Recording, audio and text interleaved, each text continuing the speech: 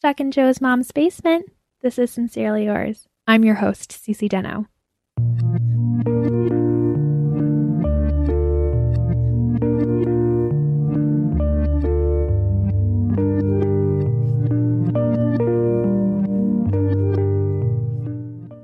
Hey y'all, welcome back to Sincerely Yours.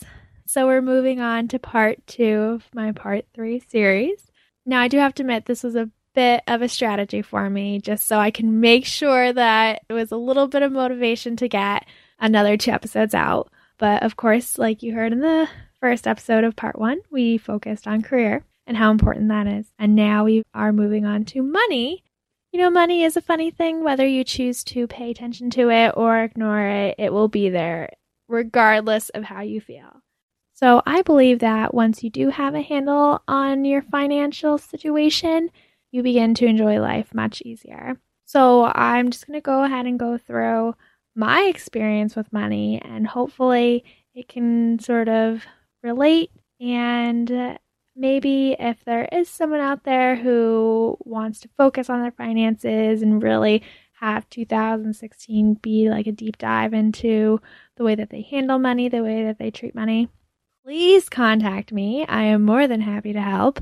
I'm always giving tips. I'm always talking about financial podcasts, but you can email me. My email address, like I introduced in the last episode, it is sincerelyyours@writeme.com, and that's sincerelyyours@writeme.com. So let's go ahead and dive into my experience with money. Once upon a time, it was called 2012. I had been working in my professional career for about 3 years, and I was making nothing. Stuck in dead-end jobs, as you've heard before, but it really hit me hard to realize that I was putting in so much work for absolutely such little benefits. So let me just go ahead and backtrack. I had gone to school and I was very fortunate. I didn't graduate with any student loans, all thanks to my parents.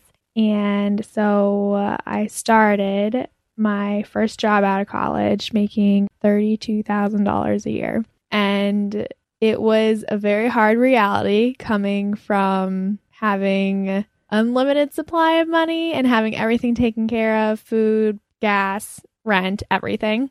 And that fall when I graduated, so it was fall of 2009, it was definitely a hard reality, realizing that I had to pay for rent and gas and alcohol and food and everything that you would need to survive, obviously. And so I was driving up. I had a commute that was about 40 minutes until I finally decided that I can't work at this place anymore. I can't even afford to drive here every day, much less afford everything else. So I was looking into the city and I got a job, my second job in insurance, and I was so happy to be making $36,000. And so with all of that, obviously I had gotten into a little bit of credit card debt somewhere along the line. So I must spend like $1,900. And I realized with every paycheck, so it'd be one paycheck going to rent, one paycheck going to my credit card bill. And I was like, I am always paying something off or paying for rent. And so I had a strategy in place. So I decided, okay, 1 month, I am just going to pay the minimum amount, and then I'll be able to have cash on hand and be able to pay for all my expenses that way. And it actually was like a huge, huge change for me because I wasn't putting food on my credit card. I wasn't putting, going out for drinks on my credit card. I was actually sticking to the cash that I had in my bank account. So little by little, I was paying off this credit card debt. And it was finally like November of 2011. So November of 2011. So I'd been in one terrible job and then working in this other terrible job. And a really good friend of mine, Claire, was moving to Turkey. And I was like, that is such a great idea. So I'd always dreamed about moving back to France, as you've also heard. But it really kicked me in the butt to get things going. So I was thrilled. So I had that paid off. And so then I could just finally see things building. So the application period for France went through that January, and then we were to find out in March if we were to get in. And so I was just like, okay, well, either way, if I get into this French program where I'll have a job when I go there, I'll either move to France or I'll go move to Turkey. I was like, either one. I was like, coming next October, I will not be here. I will not be in Boston.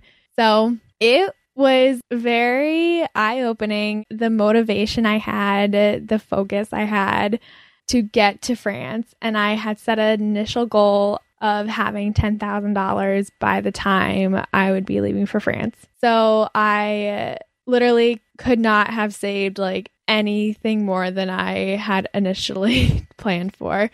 I was cutting everything. I stopped going out. I stuck to a budget when I went to the grocery store. I was able to end up saving every single penny that I had. And it was very difficult. I was working overtime. I actually ended up getting a second job at a sushi restaurant. I was so focused on my goal, and outside of a very large car repair bill, and also I had to get a cat, I was shy of my goal of $10,000, but I did finish that September with $8,400. And I would have to say, like, that is pretty impressive because outside of rent, like, any unnecessary spending was absolutely cut. And I really feel that because I was so highly motivated that I was able to accomplish it. And so I was in France and I was paid a stipend. It was like only 800 euros a month, but it covered like rent. My rent was like 107 euros and enough for like plenty like for groceries and everything like that. It just was definitely enough to like hold me over and not really have to dip into what I had saved. So of course I'm coming back from France and I start working an hour out away from where I live and fell into some really bad habits. And so just because I was like driving so much, like trying to get to work, I ended up buying a new car.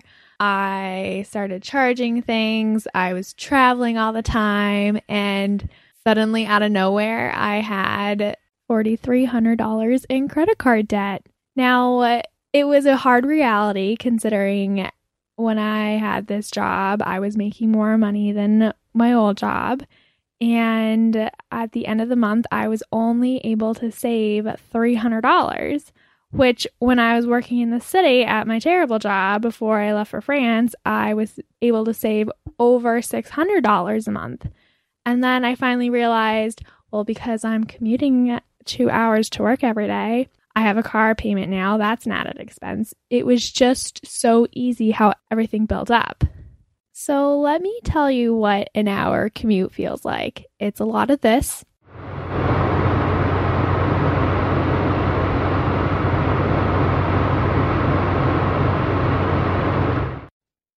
And a lot of this.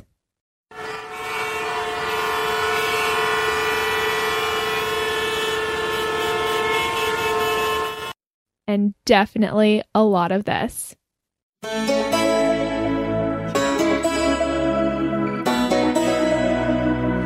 Loving him is like driving a new Maserati down a dead-end street. Now, don't get me wrong. I absolutely love Taylor, but you can only take so much. So that's when I started exploring other things to listen to, and that's when I first discovered podcasts. So there were some out there that I came across initially. So it was like Jess Lively, A Way with Words, and Freakonomics. And so one day I was uploading more podcasts and I was on the Freakonomics. And then I looked to the side and then that's when I discovered this.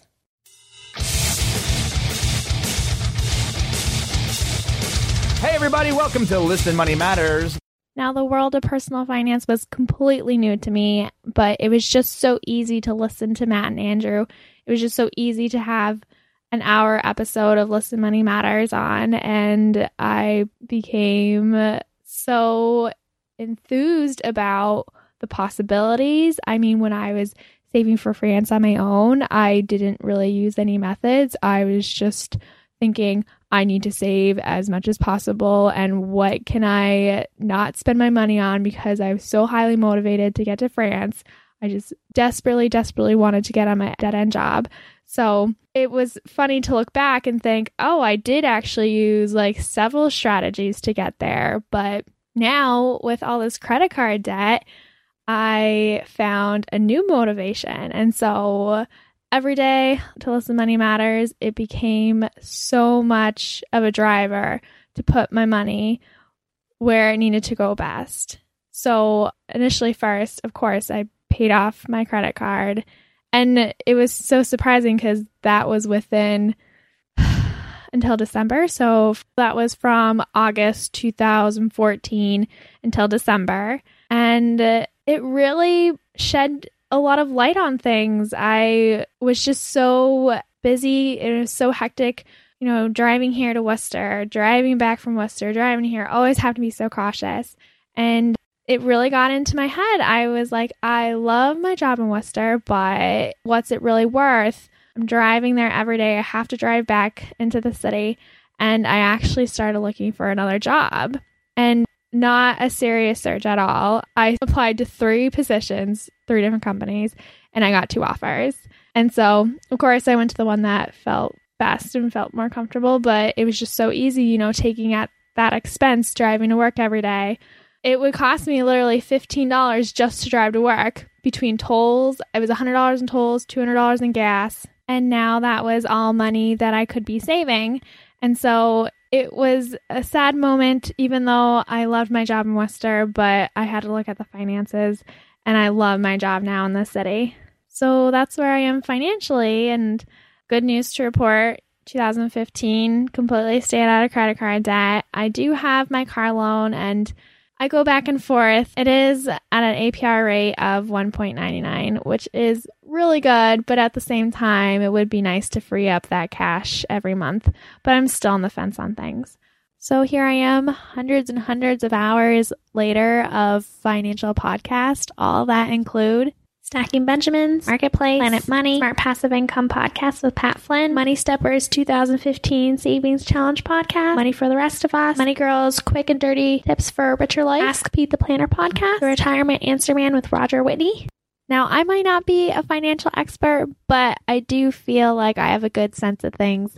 Being in debt, being out of debt, the way and the motivation to go where you want to go, I definitely have your back. So please contact me.